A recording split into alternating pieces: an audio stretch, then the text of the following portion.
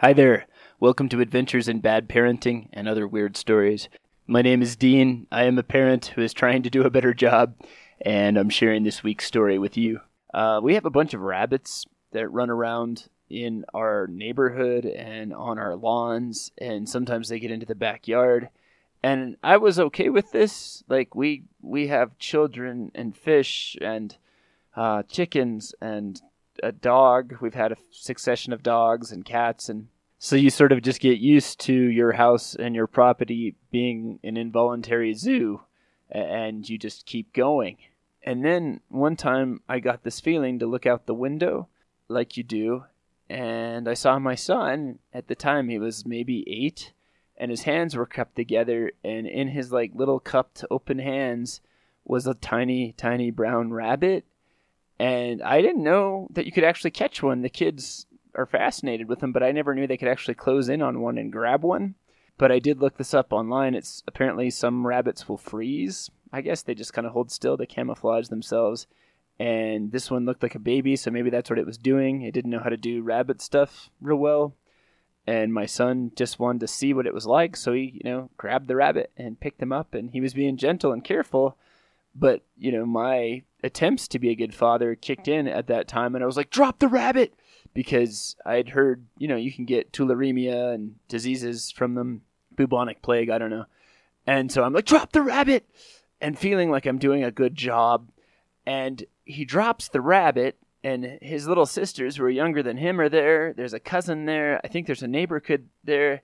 The rabbit gets dropped to the grass, and our St. Bernard wants to get involved, and she jumped between the children. It was like a Secret Service agent trying to stop a bullet, but it wasn't stopping a bullet. The dog went down and got the rabbit in its mouth, and the rabbit screamed, which if you don't know, that's not just something people talk about. I've heard it. It was the worst encounter with nature I've ever had. It was awful.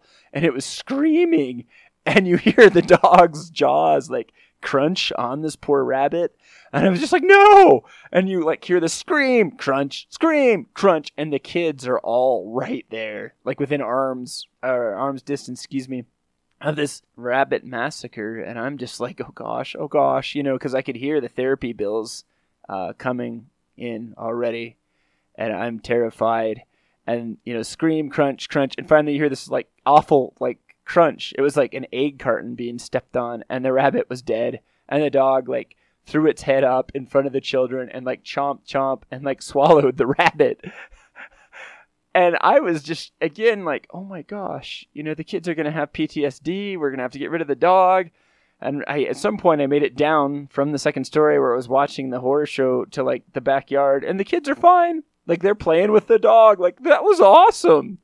Let's do that again. So I don't know. I'm a nervous, worried person all the time. And I'm always worried about something bad happening or my kids being traumatized or becoming evil. But they seem to deal with that real well. And maybe that's indicative that they're already evil, just to make things a little bit more interesting, which is what children are wont to do. I don't remember when it happened, but at some point, after the rabbit massacre, when the kids are just happily playing with this rabbit-killing dog, my son, who I think I'd said, get in the house, wash your hands real good, soap and water all the way up to your elbows, get clean, so he wouldn't get some horrible thing from that recently parted rabbit. He was licking his hands. And he had just touched a rabbit, and I don't know if his hands were chapped, if he wanted to die. You tell me, okay? But he was licking his hands, so that made things just all the more interesting, and that's called parenting. But I wish anyone that has kids or is about to have them the best of luck, because it's a hard road to plow.